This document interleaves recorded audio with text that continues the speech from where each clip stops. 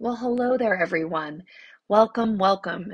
Welcome to the Doom and Bloom podcast, where we take the challenges that exist all around us and learn how to interface with them in a way that ultimately supports us to bloom and even thrive.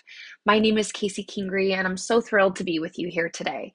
My whole business and my growth path and my whole life is really set upon the shoulders of this ancient famous saying. Well, it's not ancient anymore, as Thich Nhat Hanh just recently passed away, but based on his ancient wisdom. And that saying is, no mud, no lotus. And so it is my belief that everyone in life will get dirty. I mean, life will life all over us, no matter who we are, no matter where we live, no matter how much money we have, et cetera, et cetera, et cetera. That life will life all over all of us, but not everyone will choose to learn from it. Not everyone will have the awareness and the bandwidth and the regulation and the curiosity and the commitment and the compassion and the strength and the devotion to use the dirt to turn into fertilizer, to really bear fruit and growth and gardens and foliage and flowers in your own life. So that's my long-winded way of saying thank you so much for being here. Thank you for being a person that wants to turn your mud into beauty. And I don't say this in a trite way. I say this as the lens that I'm choosing to live my life through, because it makes it feel better, it makes me inspired, and it makes any pain or any resistance or any disappointment or any frustration I feel, it makes it mean something, and it gives me a way to work with those elements of my life in a way that is fruitful. It allows me to be in the driver's seat of my own life instead of falling into a victim mentality that seems to always be waiting there for me. So thank you. I invite you into this lens, into this way of seeing life. No mud, no lotus. That really, truly, it is the challenges and the obstacles and the resistance in life that can grow us into who we are. And if we stay present, and if we manage our minds, and if we lean into love and compassion and connection along the way, and view it as a journey, then it gets to be just that. It gets to be quite the ride. And so I'm here to be on this ride with you and to share of my experience, of my knowledge in the yoga world, in the coaching world, in my world, in the hopes that what I learn in my own life could be of benefit and of value to you. So let's do that. Today, we're here to talk about this interesting phenomenon that I see, of course, in my own self all the time, and a lot of times in the clients that I work with. And that is, it's this human, it's part of our wiring. And I think that we don't even know that we're doing it really consciously.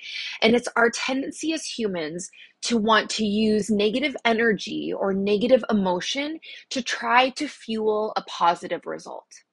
Okay, so that's what we're going to talk about today. So in this podcast, I'm going to shed light on this particular part of the process of transformation and change that might be invisible or unseen or unconscious to all of us. But as I bring it into the light, I invite you to pay attention to your own body and how it feels for you to receive this information, because chances are this is alive in all of us.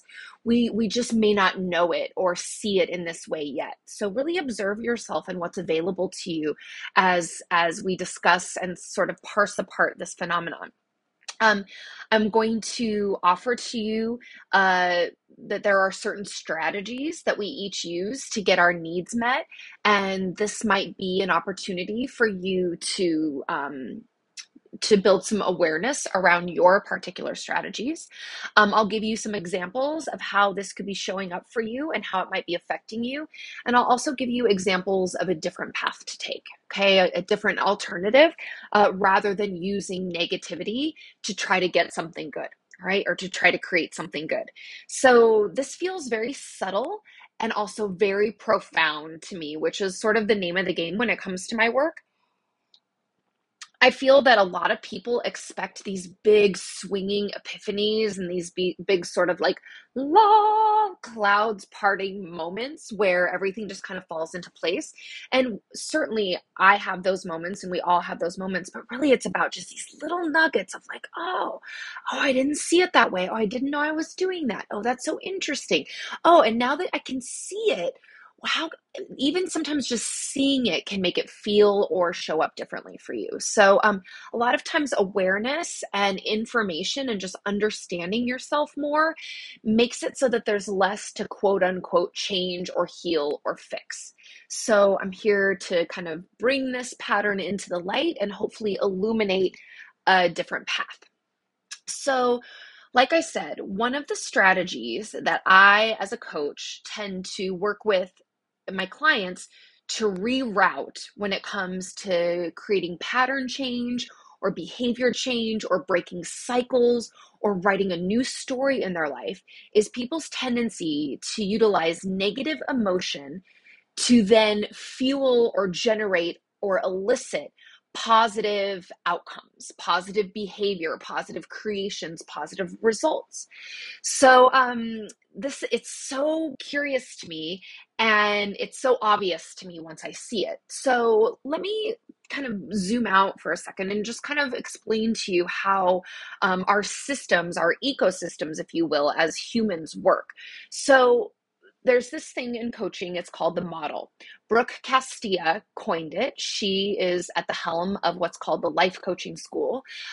So when I refer to the model, it's Brooke's model specifically, but this concept exists in many different veins. And so if you're curious about it, I can send you to Brooke if you're interested in coaching or if you're interested in what this looks like in the coaching world specifically, or I could direct you to Joe Dispenza's work, specifically the book called Becoming Supernatural. And he deals a lot with the energetics of the mind and the body and the thoughts and emotions and how they fit together and how to reroute all of that. So if this jazzes you and you want to dig deeper into this rabbit hole, I would pick up Joe Dispenza's book Becoming Supernatural. Let me know how that lands for you. But anyway, the model tells us essentially that every time we think a thought, it generates a chemical response inside of our body, right? And there's so many things going on just in already that first layer of the model is that our thoughts happen so quickly that we think that they're automatic and therefore we think that they are just true, but really they're just sentences in our brain, right? So the thought comes that we assume is true and we assume we have no control over because it happens so quickly. The thought comes, and by thinking the thought, the body is so amazing. Your body literally generates a hormonal rush in response to whatever type of thought you're thinking. So if you're thinking a stressful thought, your body's going to flood with cortisol, epinephrine, norepinephrine, adrenaline. It's going to fill your system with all these hormones that jack you up, make you stressed, make you anxious, and make you feel a certain way. Conversely, if you're thinking benevolent thoughts, hopeful thoughts, thoughts grounded in trust and altruism and power and purpose and brilliance and love, then those elicit a completely different hormonal response from your internal system. So if you're in that landscape of thought, the hormonal rush might be comprised of dopamine or serotonin or oxytocin, any of those feel good hormones. And this is important because humans think like 60,000 thoughts every day. And this is in another one of my podcasts. And it's funny because my brain doesn't remember specifics a lot of times. And you'll know that about me when you listen to my podcast. And I'm okay with that because it's not really about that. But we think like 60,000 thoughts a day. And something outrageous like what are the percentages? I could probably look it up right now if I wanted to. A huge percentage of those thoughts are repetitive. So we think the same thoughts as we think today, as we did yesterday, as the day before, as the day before. And then a huge percentage of those thoughts are also negative. All right. So what does that mean for us in terms of the model? It means that we're thinking a lot of thoughts that are the same as all the thoughts that we've always been thinking for our whole lives, and that most of them are negative. And so that means that most of us are living with this negative hormone so to speak, flooding through our systems. And so the thoughts that we think most often generate the hormones that we also feel the most often.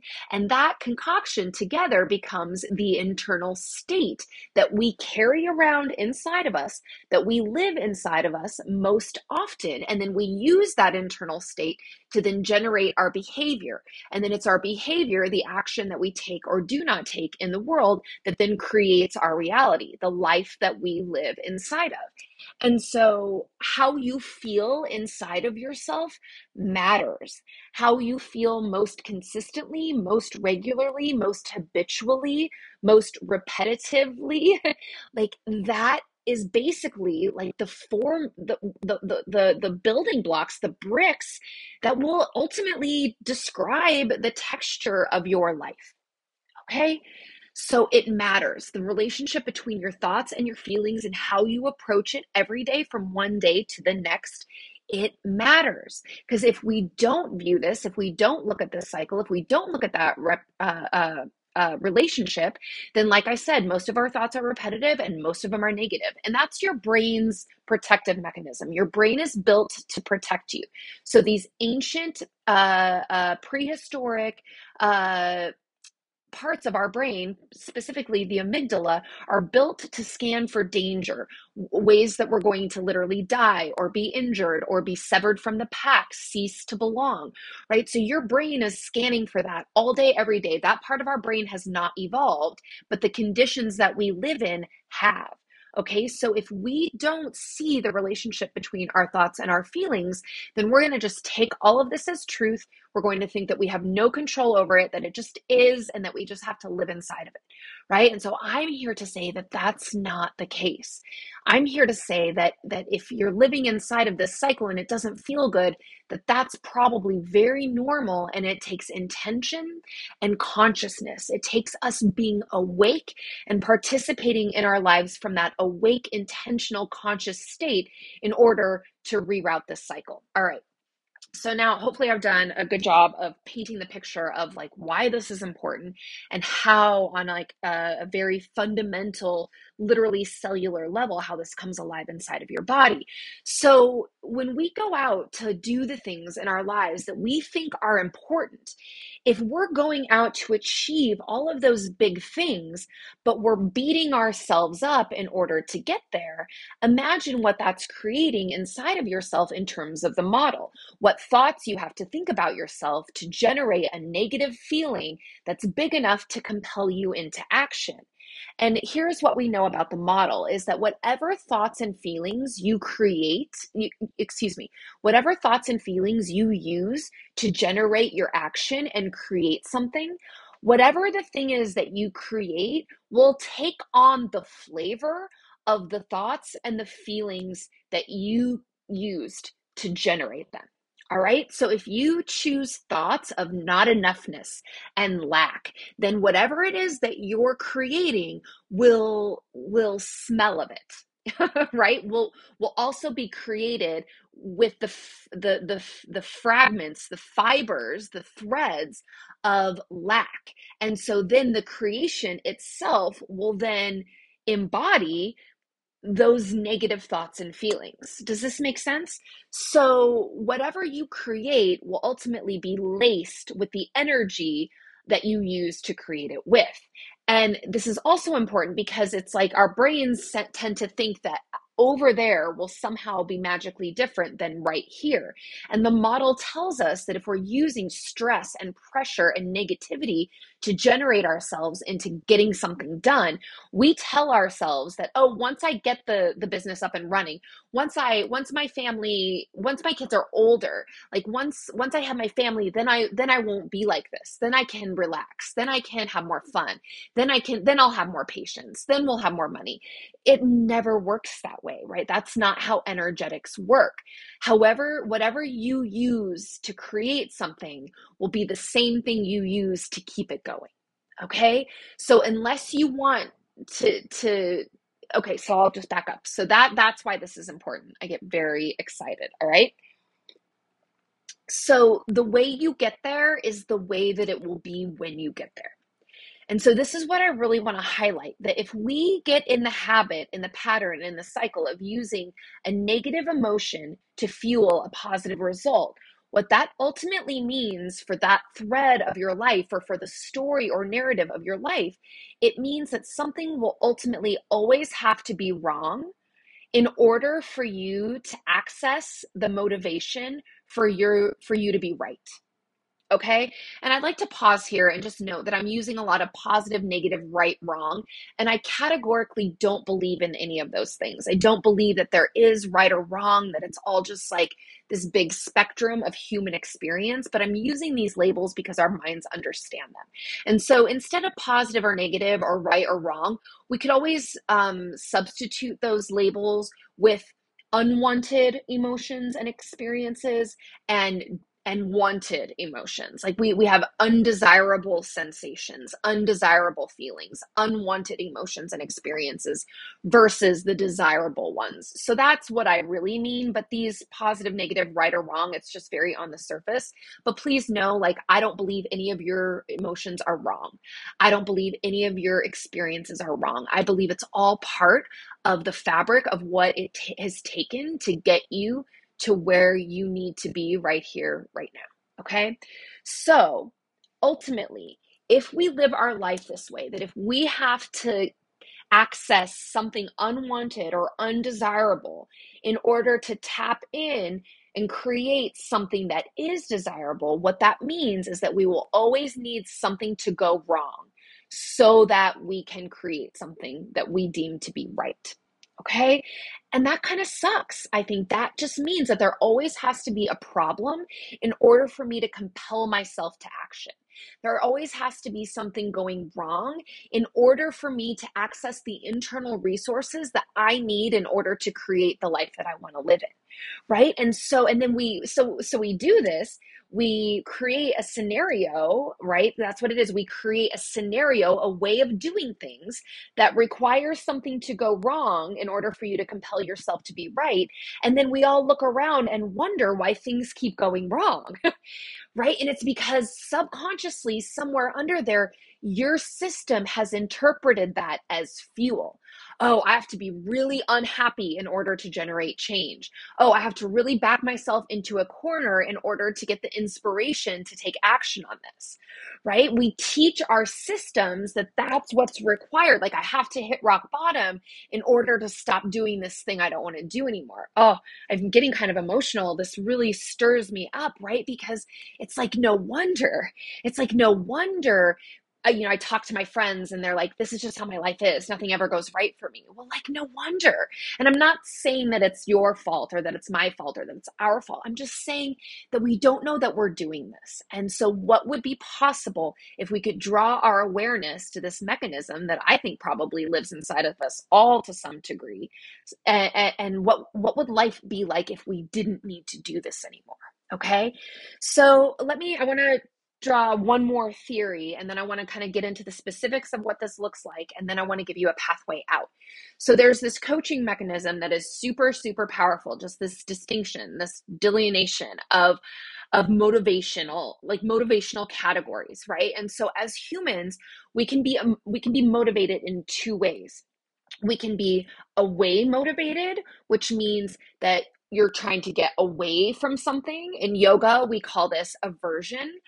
Or you can be towards motivated, right? You can be compelled to change by running towards something new, something vision. In yoga, we call this attachment, but that's not a perfect parallel, but I digress. Anyway, in coaching, so we call this, you're either towards motivated or you're away motivated.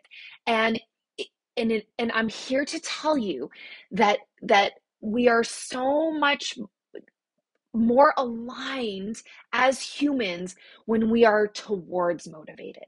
It is so much more fun when you get to change your life by being so excited about running towards something beautiful than it is to be so effing afraid of something, or to hate something so much, or to be so uncomfortable or dissatisfied or frustrated that you finally use that big ball of whatever that is to compel yourself to act. it. Okay.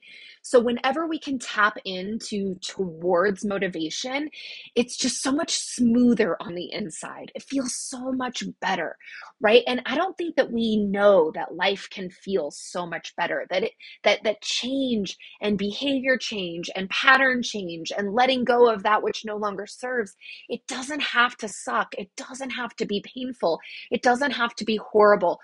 Growth doesn't have to hurt all the time, right? Okay, so that being said, what are some cycles that are created in this way? And so let me just share with you like three types of things that I tend to see with my people. And so probably one of the biggest things that I see is cycles created by procrastination, right? So if you put something off, put something off, put something off long enough, then finally you'll build enough pressure, right? And you'll back yourself into a corner time-wise. You'll probably get a fair amount of fear and anxiety, right? Kind of building in your system.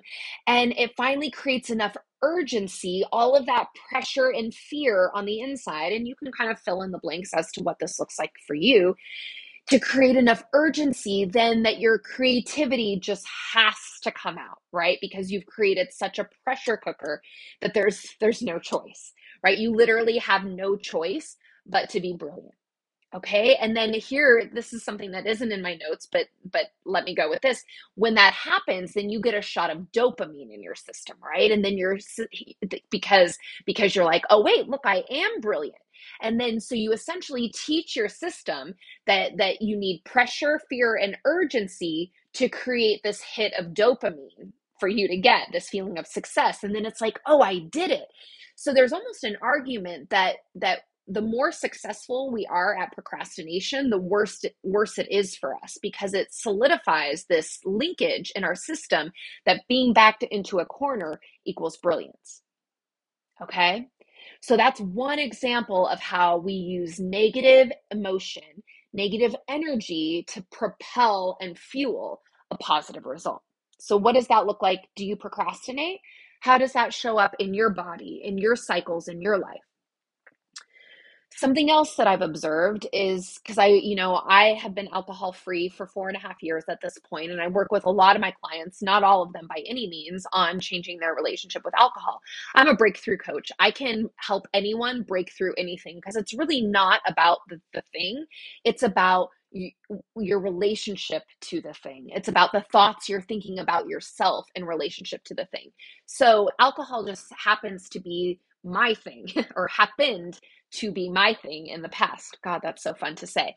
But so I really know a lot about it. But in my experience, the alcoholism cycle is sort of like, you drink and drink and drink, and then you show up hungover and feeling badly about yourself because ultimately, people largely do things that they regret or don't remember when they're drinking.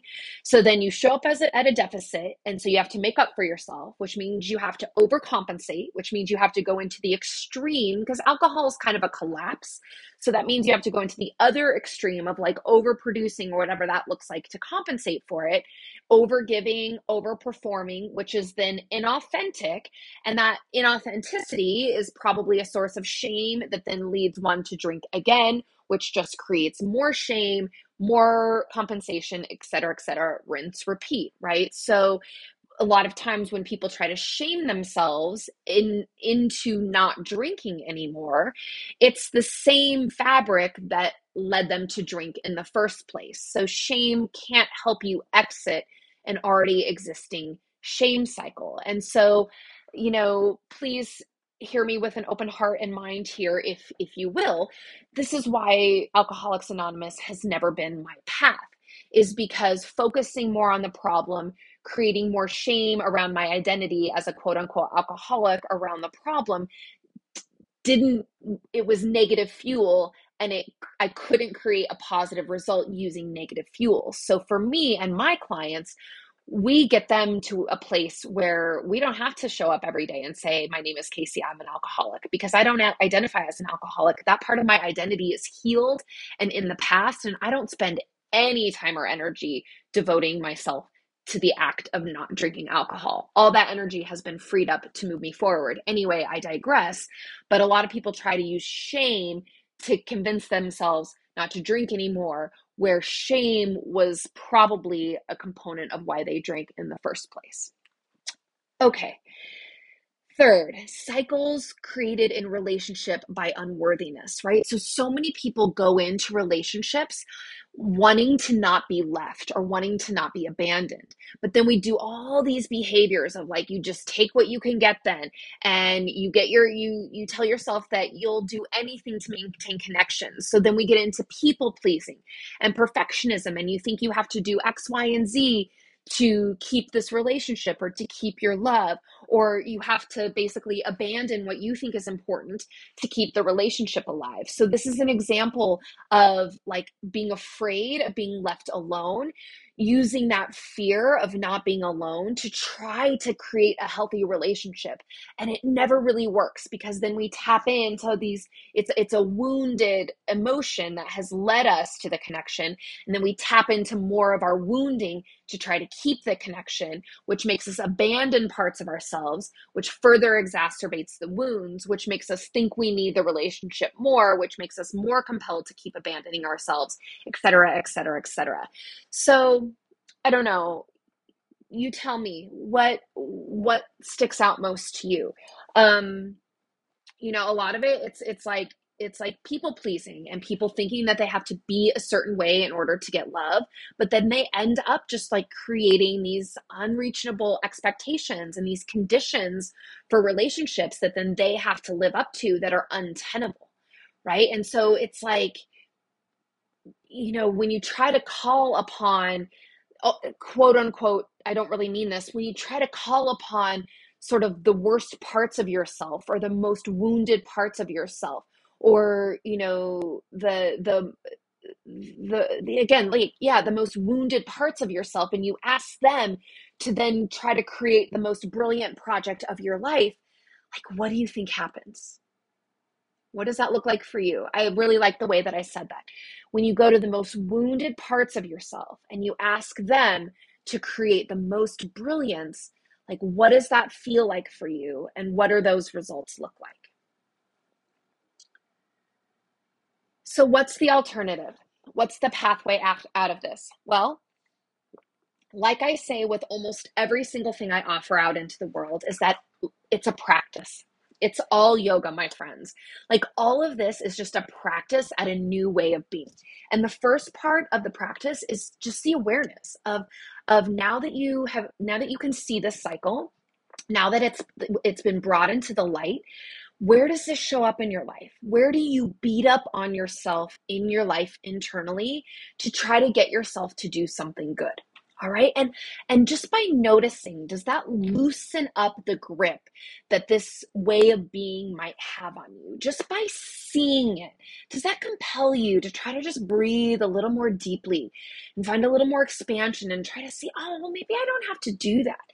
Maybe I could just do a little bit something different, because this isn't about an all or like a one and done. This isn't about seeing it and just stopping it.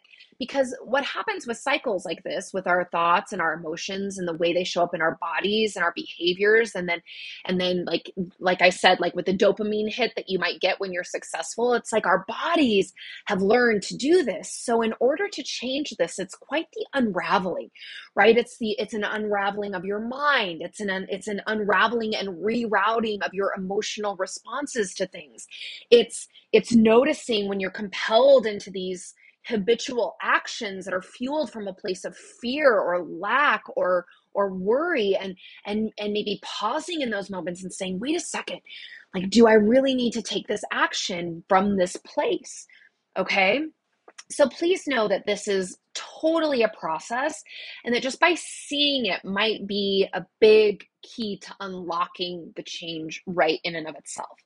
But here is like really where the beauty of manifestation really comes alive. And I might have a different take on manifestation. Like, a lot of people are just like, hey, just start thinking new thoughts, like tap into your vision of your highest self. Like, tap in to the vision and the emotions and the feelings and the thoughts of that highest self expression of yourself, and then just go start being that person. And I get it, but for me, it's not that simple. I kind of adopt this approach of like, if it were that easy, like you would be doing it already, right? So there's a reason that you're not doing it already. And to me, that reason is because your system is already saturated with your existing scenarios, with your existing strategies, with your existing thoughts, feelings, emotional responses, behaviors, and outcomes. All right. So it's like you can't take a being that's already saturated with one way of operating in the world and then just slap on another way of operating in the world and expect it to take root. In my mind, in my experience, the way that I understand all this is that we have to diffuse ourselves of that old way of being, and it doesn't have to be complete. You don't have to completely get rid of the old perfectly.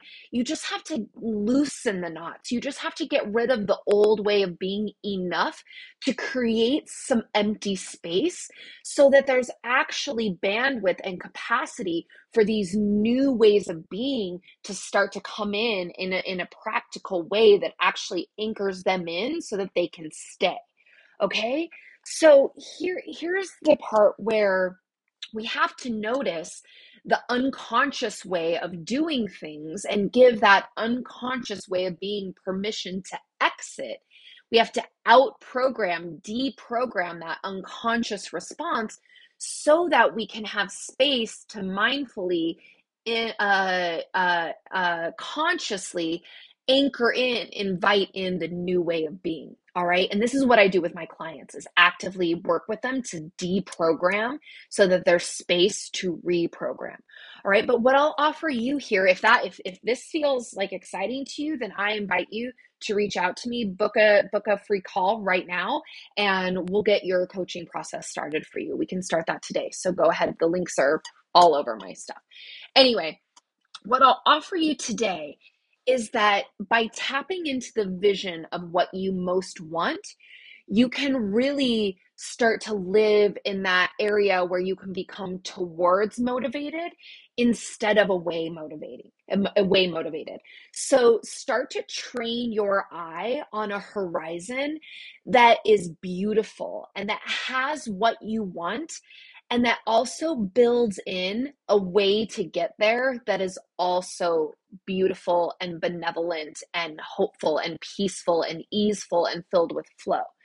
So, what I really mean by this, I think my examples might capture it more than my explanation in this moment, is that you can stop drinking alcohol because you think you're a piece of shit and you're filled with shame. And you can try it that way. Or you can stop drinking or change your relationship with alcohol simply because you love yourself so freaking much and you have finally realized that you deserve to live a life without poison and without shame and without hangovers and without regret. And tell me which feels better to you, right? If it feels better to think that you have character defects and character flaws that need to be fixed and managed and remedied every day until the day that you die, or does it feel better to say, you know what? I wasn't put on earth to be in this cycle of drinking and hangover and being in shame. I was built for so much more. And so I'm going to stop doing this because I want to give that person who is destined for more, I want to give that person a shot. And I know that I can't do that while I'm drinking. And so I'm willing to let this thing go because I love myself so much that I want to give this part of me who hasn't had an opportunity. I want to see what they can do. Are you picking up what I'm putting down here? So when it comes to food, right? Like maybe you're in a binge cycle with your eating, right? And it's like you can like shame yourself and beat yourself up and tell yourself that like quote unquote normal people don't do this or this isn't right or I'm not supposed to be doing this or et cetera, et cetera, et cetera, whatever the thoughts are that come that tell you that you just have to eat the food no matter what and you won't be okay until you're done eating it. Like you can beat yourself up to try to fix that or to try to heal that, mend that response, or you can just fall so deeply in love with yourself and your own body exactly as it is that you want nothing more than to fuel your one precious system with nourishing foods that lead you exactly where you want to go. All right? You can choose to fall so in love with your life and so in love with yourself and see your value so clearly that even if the people in your life that you're in relationship with don't see your value, you know you're strong enough to be on your own and find someone who does. So when it comes to relationships, you can either fear yourself into playing small and settling for relationships that you know don't really serve you, or you can love yourself so deeply that you can just love your people for the sake of loving them and not because you're afraid to lose them. You can give yourself out of just love for love's sake and not out of fear. So I recognize that some of these examples are more concrete and some of them are more elusive, but I think it's important just to share my thoughts, and then it's your job to notice the parts that really speak to you when you have a physical response in your body or you have this aha moment. And I would encourage you to journal those down, write those down and come back to them, because that tells me that there's something there for you that is asking to be explored. So what does this all mean to you in your life? When I think of this, I think of like my musical training that I had at the very beginning of my life with my music teacher that used to tell us that when we were hitting a note, to try to hit just a little bit higher than the note rather than lower than the note, because there was something about hitting it just slightly too high and then allowing yourself to drift down that was more effortless and also easier on the ears than it was to kind of strain from low and try to elevate that tone to high. And that's kind of how I see this, is like you can go low with your life and then try to strain yourself up, or you can shoot high and you can choose to believe thoughts that feel good and then let yourself settle into what really is. Does that make sense? I don't know. That's just a vision, a visual that helps me. So when it comes to shooting high rather than low, when it comes to being toward motivated rather than away motivated, when it comes to fueling your life with love and goodness and passion and purpose and power, rather than fueling your life with pressure and negativity and fear and scarcity, this all takes effort, consciousness, awareness, and consistency. That's how this gets changed over time, all right? Is that you stay onto yourself and you notice with compassion when you fall into this pattern. And in the moment, you train yourself to transmute it into something else. Again, raising my hand, I can help you with this. It's really the beauty of being pulled forth by the power of your dreams rather than depending on yourself to be spurned forward by the pain of your failures. I want you to hear me right now, that this is your one and precious life. You're allowed to enjoy it. You're allowed to let it feel good. You're allowed to like yourself. You're allowed to love yourself. And you're allowed to enjoy yourself along the way. If you need permission, this is it. I'll give it to you so that you can give it to yourself. This is a way for you to practice loving yourself and encouraging yourself into your goals. Practice this and let me know how things shift for you. I am an expert when it comes to supporting people to reroute these subtle yet very powerful internal tendencies that we have.